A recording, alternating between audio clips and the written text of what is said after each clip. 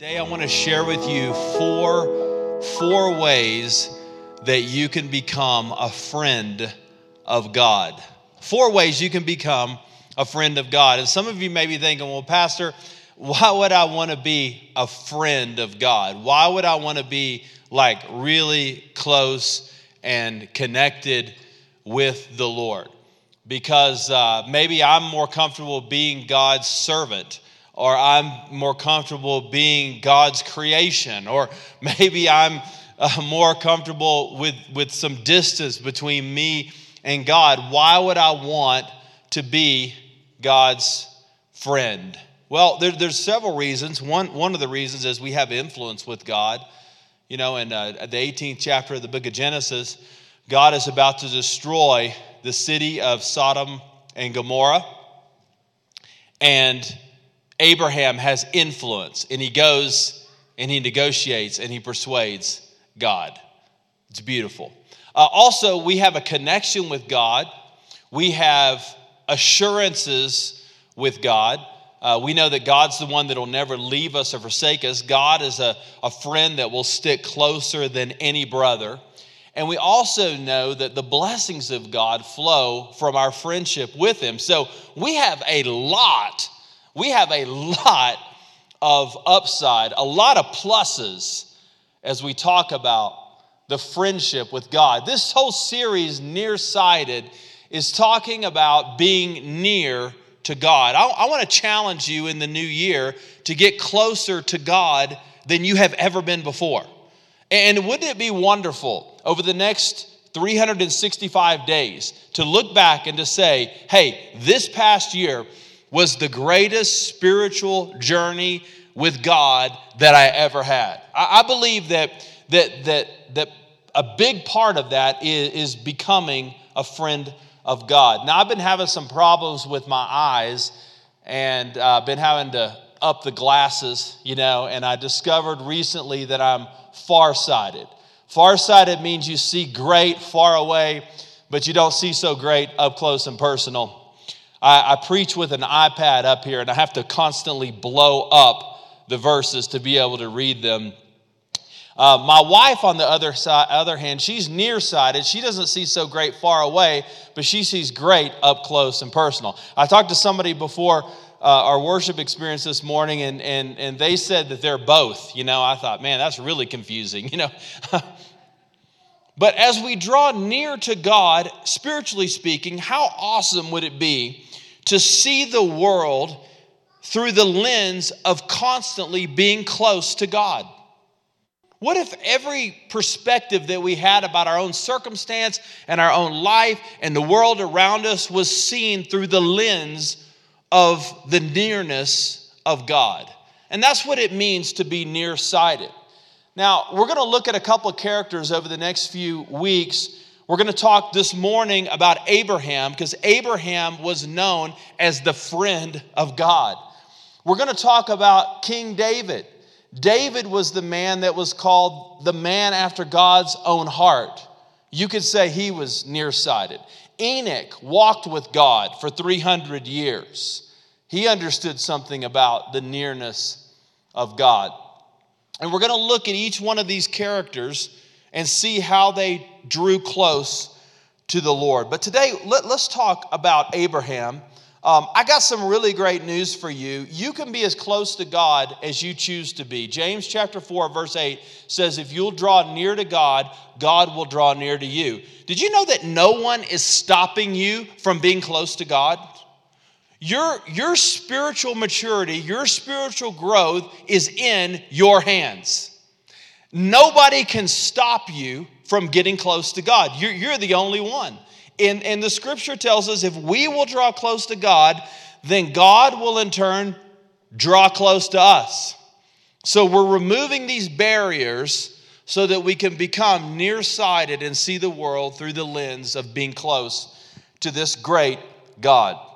And the goal of this series is that as we get close to God, that we would feel God's presence, that we would experience His comfort, that we would know what He's saying to us, and that we would more appropriately understand His ways. Amen? So let's look at this man Abraham. 3 times in the Bible, he's called the friend of God. And what a great title. Isaiah chapter 41 verse 8 says, "But you, Israel, my servant Jacob, whom I have chosen, descendant of Abraham, say it with me, my friend." How about that? Now I love this because listen, this is not Abraham saying, "God is my friend." This is God saying, "Abraham is my friend." It would be easy for a person to just say, "God is my buddy." But God responds and God speaks about Abraham, and he describes him as, "Abraham's my friend." Now, I don't know about you. I see that and I'm like, "Hey, Abraham, can you share the secret sauce with me? Talk to me a little bit about what it means to be a friend of God." In James chapter 2, verse 23, "And the scripture was fulfilled that says, Abraham believed God, and it was credited to him as righteousness, and he was called God's friend." So James is quoting Isaiah. And the term friend implies that God is a relational God. Did you know that? God is not just some supreme deity that is laying down edicts in the heavens. God is a God who wants to be close to you. He wants to be close to me. He wants to be known. God does not want to be a mystery in our life. He wants to be someone who is endeared and someone who is close to us. Jesus referred to the 11 as his friends. "I do not call you servants anymore because a servant doesn't know what his master is doing. I have called you friends because I have made known to you everything that I have heard from my Father." So Jesus uses the same term about the disciples. Now, Judas was not Jesus' friend, by the way. He was the one stabbing Jesus in the back. And sometimes when you got friends, you have a Judas. And so Jesus is speaking to the 11 here. But he says, "Listen, you guys have been faithful. I call you, you're not servants, you're my friends. You're my friends." What did the disciples know? What did Abraham know? Let's look at these 4 marks of a friend of God. And the first is faith.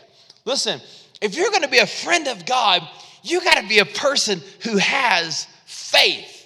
Faith is one of the words in Scripture that is synonymous with the character, with the man Abraham.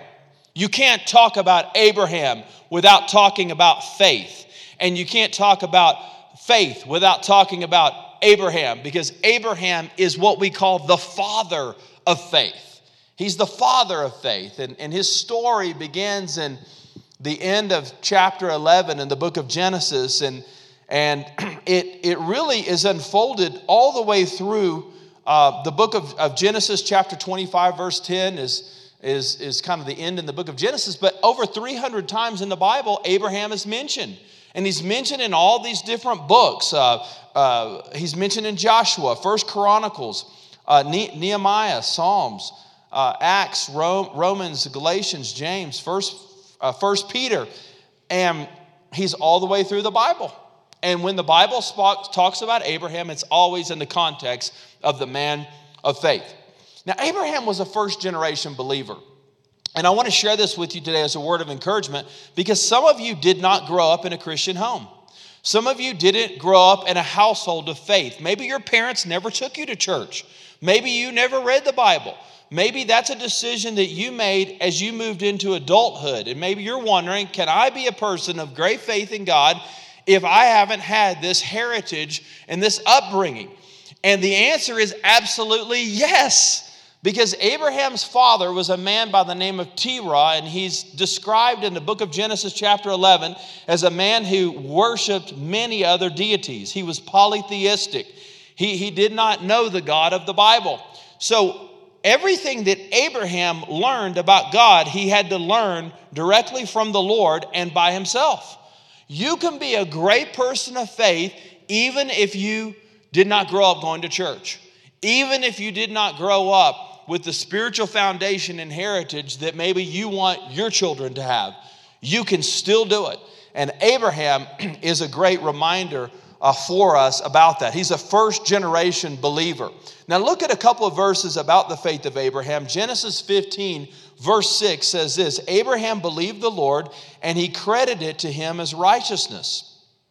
And over in Romans chapter 4 verse 20 it says, he did not waver in unbelief in God's promise, but was strengthened in his faith and gave glory to God.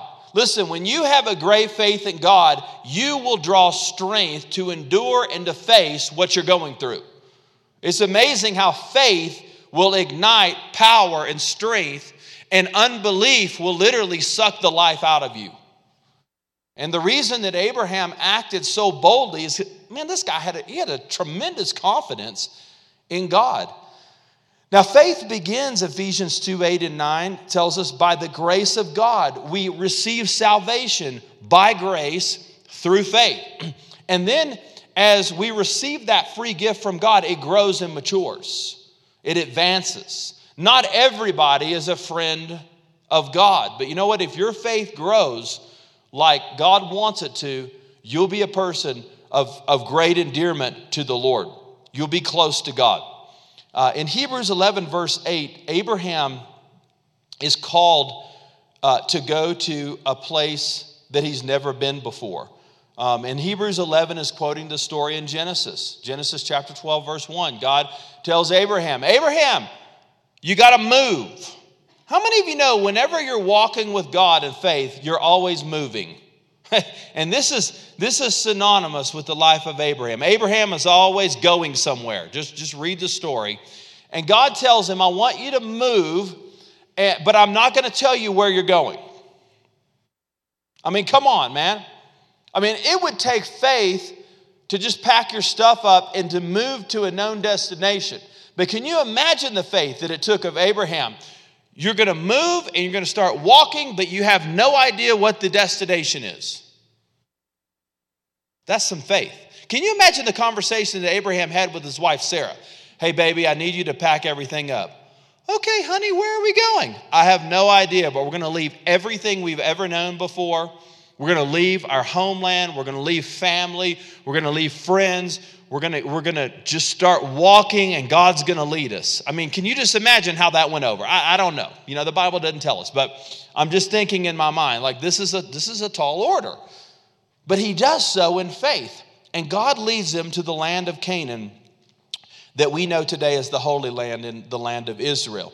Now, the city of Ur that Abraham is from, everybody say Ur. Ur. Now, does that sound like a sophisticated place? Not very sophisticated. Actually, though, archaeologists tell us it was the most advanced city at that time in the world. Okay, they've done archaeological digs in ancient Mesopotamia. They've discovered that this city was like world class, man. They had big, huge homes. Archaeologists have even found plaster on the wall that regulated the temperature of the homes. This was like super advanced for thousands of years ago. Okay, this is Ur. And people are wealthy, people are prosperous, there's plenty of food, there's plenty of water. This is a great place to live. And God says, you know what? I want you to pack it all up. You got this big house, this big fat house. You got all these servants. You got money. I want you to just leave all that behind. And I want you to go live in a dirty, smelly tent with all of your animals. Most people would look at that and say, that doesn't sound very good. And you know, sometimes comfort can be the enemy of faith. And some of us today may not be doing what God has called us to do simply because it is not comfortable. Faith is never comfortable. The enemy of faith is ease. It is, I got the job. I got some money in the bank. I'm not sick. My family's doing okay. Everything's good. Why do I need to live by faith? And Abraham packed all of his stuff up, and he began to move because of his great confidence in the Lord. And faith is always moving. What are you not doing right now that God has called you to do? What is it? Can you step out in faith and do what he's asked of you? The greatest test, though, of Abraham's life probably was sacrificing his own son, Isaac, on the altar. In Genesis 22, God tells him, hey, listen, Abraham, I want you to take the one and only son that you have, and I want you to put him on an altar, and I want you to make a sacrifice to me. Now, to give a little context, Abraham doesn't even have the child of promise, Isaac, until he's 100 years old, okay? His wife is 90-something. The Bible makes it very clear. She's beyond childbearing age, if you get my drift. This is not like normal physiologically. So he's only got one son of promise, okay, Isaac. And God, do you remember all that we went through to just have Isaac, and now you want me to put him on the altar? I mean, this defies logic. How many of you know when you live by faith, God will ask you to do things that are not logical? Amen? It's just not logical. Now, in Sunday school, I used to see little pictures of this story, and it would have Abraham, with the knife on Mount Moriah, and Isaac would be strapped down, and Isaac would be like a 5-year-old, okay? And I could, you're just kind of like, okay, maybe this is like fun and games with daddy. Come on, lay right here. Let me strap you down, and I got my play knife, and let's play, Isaac. But when you really read the text, you see that Isaac is a grown man. He's probably 25 or 30 years old. So we could talk about the faith of Abraham, but we could also talk about the faith of Isaac. Dad, you're going to do what to me? What did God tell you to do? But you know what? When you have godly parents that are setting the way of faith, oftentimes kids will follow. So we could talk a whole lot about the faith of Isaac too, maybe in another time. But this supreme act of faith is mentioned throughout the scripture. And of course, God stops him before he takes the life of his own child. But in Hebrews chapter 11, it says that Abraham had so much faith, he just believed that God would raise him from the dead if he actually took his life. Now, that's some faith. And listen, if we want to be a friend of God, we need to be a person that is growing in our faith. Here's the second thing, fellowship. Fellowship. Fellowship is relationship, it's connectivity. And all the way through the story of Abraham, God and Abraham are always talking. They're just always together. I mean, it's kind of funny. You just start reading the story of Abraham in the book of Genesis, and I mean, God's there, and he's talking to him, and Abraham's talking to God, and they're just together, man. Let me give a few examples. In chapter 12, verse 1, the Lord said to Abraham. That's when he calls him to move. In chapter 15, verse 3 through 4, Abraham continued, look what you have given me, no offspring. So a slave born in my house will be my heir. Now the word of the Lord came to him, this one will not be your heir. Instead, the one who comes from your own body will be your heir. God's telling him it's not Ishmael, it's Isaac. And then in chapter 18, verse 1, the Lord appears to Abraham at the oaks of Mamre. And so we just see, and I'm just quoted a few, but God and Abraham are always together. They have fellowship. If you want to be close to God, you gotta draw close to God in and through fellowship. You got to be connected to God. You got to pray. You got to talk with God. You got to commune with God. You got to worship God. When you do that, you build that connection, that closeness. Now, I was laughing. We were in Texas just recently visiting some family, and my wife is an identical twin. Some of you know that. And her twin sister has come to church before, and some of you have gone up and talked to her just like she was Gina, And my sister-in-law is very gracious, and she's always like, well, I'm the twin sister and all that. And people are always freaking out and all that. Now, you can tell them apart a little bit now because their hair is different. That's the main thing. But they are identical. I'm talking identical. One time I asked my father-in-law, what's the greatest difference between Gina and Ginger? And he said, the men that they married. I thought that was funny. My wife and her sister, they are so much alike. They took all of the same classes in high school. They were college roommates. They took all the same classes. They had the same major. They dated guys that were friends. They are thicker than thieves. They can finish each other's sentences. They are so intuitive.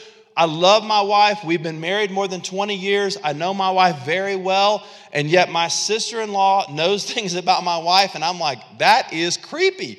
They are so close. I was talking with my brother-in-law, and we were joking about how our wives actually pack the car on a vacation the exact same way. And it's no other way. It's this certain way. And it's just crazy how common it is. I mean, when we first started dating, sometimes I would get mixed up between the two, and that's a weird feeling. If you're dating somebody and you're like, is it her or is it her? You know, it's just kind of odd. But they've spent so much time together, and they've been together so long, and they have so much closeness that they can finish each other's sentences. I mean, they have a oneness, they have a connectivity. And I was thinking this week, when we walk with God in faith, we'll begin to talk like God. When we get close to God, our thoughts will begin to be the thoughts of God. Our attitude will be like the attitudes of God because we've been with Him so much and He's rubbed off on us so much. That's the God that we serve. And God wants us to be close to Him. In Genesis 18, God comes and He meets with Abraham. He spends half a day with him. He brings 2 angels. This is what we call a Christophany in Scripture, which is where Jesus shows up in the Old Testament. And without getting into a long explanation about that, the example is there in Genesis chapter 18, verses 1 through 8. But Abraham is fellowshipping. He's spending time with God, and God's spending time with him. And the angels then continued on their journey to Sodom to save Lot and his family from destruction. And since Abraham was God's friend, God accepted his pleading and was motivated by his influence. And that comes through connectivity, through fellowship. God is not a respecter of persons. And God, if Abraham could be connected to God like this, I know that you can too. Isn't that beautiful? So faith and fellowship are a huge part of friendship with God. Let me give you 2 more very briefly. Fear, the fear of God. Now, the fear of God sounds like the opposite of fellowship, because fellowship is like God's my friend and I'm going to get close to God and, you know, we're tight and all that. The fear of God sounds contradictory. Like, why would I be afraid of God if I have fellowship with God and if I'm close to God? But when the Bible speaks of the fear of God, it doesn't mean that we're literally afraid of God, but it means that we have a reverence or an awe of God. And my old pastor used to say, the fear of God, walking in the fear of God, is not the concern that God is going to squash me with the hand of retribution, but it is that God would take His hand of blessing off of me. And the fear of God is reverence. It's awe. And we've lost that in the 21st century. We don't really have, most of the time, like a sense of awe for the greatness of God.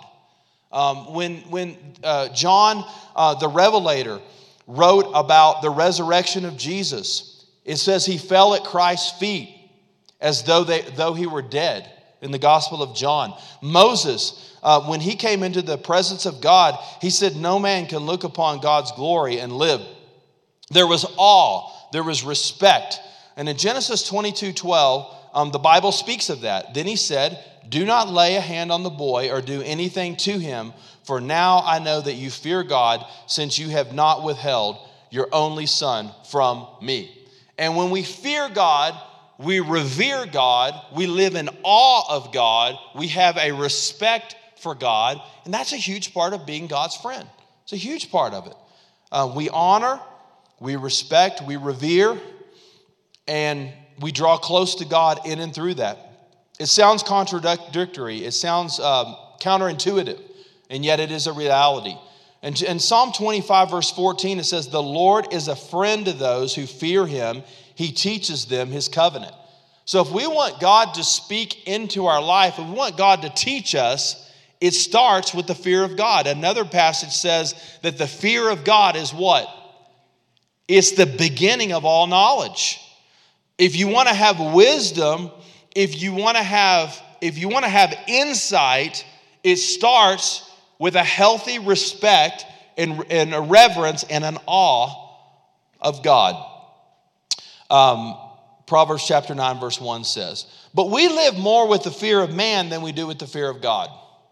So we feel like we have to have a need for approval, a need for acceptance, a need for some type of recognition, a need, or we have the fear of criticism or the fear of humiliation, and these things get in the way of the fear of God. We should fear God way more than we fear what people say about us or what people think about us.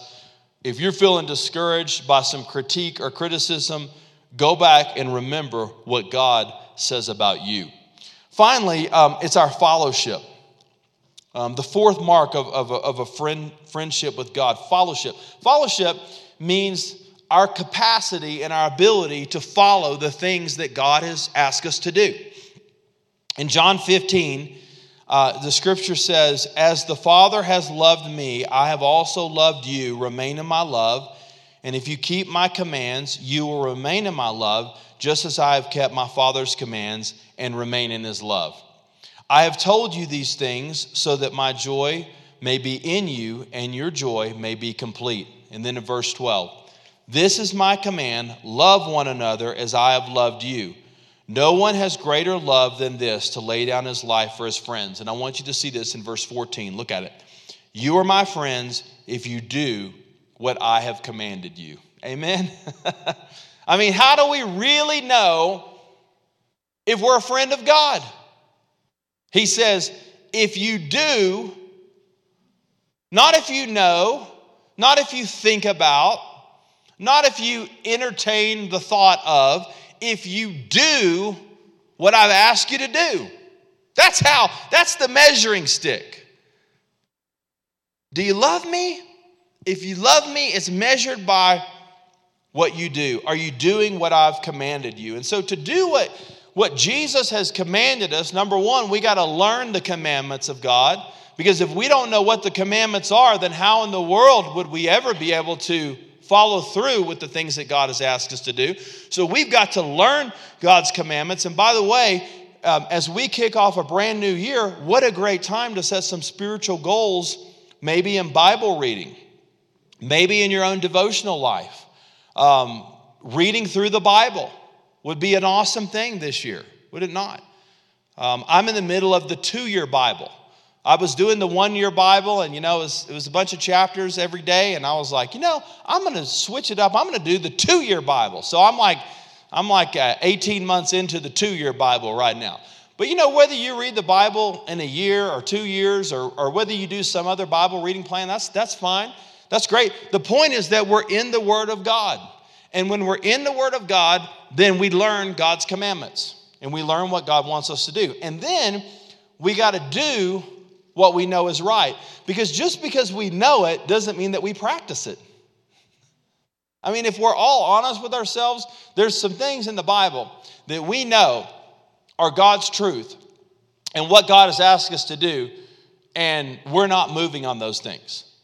And Jesus says, if you love me, it'll be measured not in what you know, but in what you do. It's in the practice of it. It's in the discipline of it. So, when God sets standards for dating and marriage, we follow him because we trust him. Now see, if you don't trust God, then you certainly are not going to do what he says. So we got to trust God. But when we trust God, it's measured and it's revealed in the doing of the things that we know God wants us to do. Following the promptings of the Holy Spirit. Maybe sometimes God just impresses you through the presence of the Holy Spirit to say something or to do something. And normally you wouldn't do that, but you felt the Holy Spirit stirring you to do that. You got to do it. When you trust God, you'll follow the promptings of the Holy Spirit. Jesus said, don't worry about tomorrow, because tomorrow has enough worries about ourselves. So why are you worrying so much? Did you know we've been commanded by God? Jesus said it in Matthew chapter 6. Stop worrying. Now, do we take Jesus' commands at face value or not? What would our life be like if we worried less? What if we prayed more? What if we depended upon God more and we quit worrying about all the stuff? By the way, most of the stuff that you're worrying about, you can't control anyway. Jesus says, stop worrying. Stop it. That's why we got to follow his commands. Be content with where you are. Luke chapter 3, verse 14 says, be content with your wages. Sometimes we can look around and go, I want more. Look around and see other things that other people have. I want that. I want that. I want that lifestyle. I want that house. I want that car. I want that whatever. And there can be kind of a discontent in our own spirit. Man, God warns us about that. Jesus said, go the extra mile. Jesus said, keep your word. Let your yes be yes and let your no be no. These are all commands. How do we know that we're a friend of God? We do the things that God has asked us to do. If you go back and you look at Genesis 11, 31 and 32, Terah, the father of Abraham, took his son Abram. He was Abram then because his name got changed later.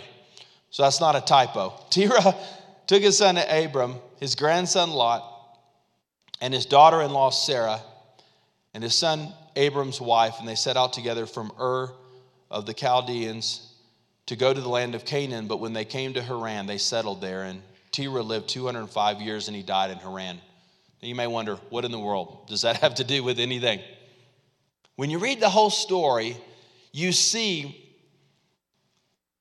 that the land that they settled in, the land of Haran, is halfway to the land of Canaan. So if you look at where they are, everybody say Ur to Haran is 400 miles. Haran to the land of Canaan is 600 miles. So Terah was told by God, Abraham was told by God to move, but he stopped halfway. And I was thinking about that this week, and I thought, how many times do we stop halfway to our destiny? Terah did half of what God said to do. I'll do half of it. I'll do part of it so I don't feel so bad. But don't ask me to do all of it, God. So Abram, when his father dies, completes this 1,000-mile journey. And he goes into the land of Canaan because he didn't want to set up a pit. He didn't want to turn a pit stop into a permanent home. Sometimes we're in a place because we're just passing through. We don't want comfort and ease to destroy our faith and moving on. And God just planned for them to be there a little while, not to be a permanent destination. But there's a destiny for your family. There's a destiny for our church. There's a destiny for you personally. And God wants us to walk with him and to follow him in such a way that we don't stop halfway to the destination that he has for us. How can we be a friend of God? We live by faith, we live by fellowship, we live by fear, and we live by fellowship because our real love for God, our closeness to God, our friendship with God is seen not just in what we know, but in what we do. Our challenge this year is that we would become the friends of God. Would you pray with me for just a moment?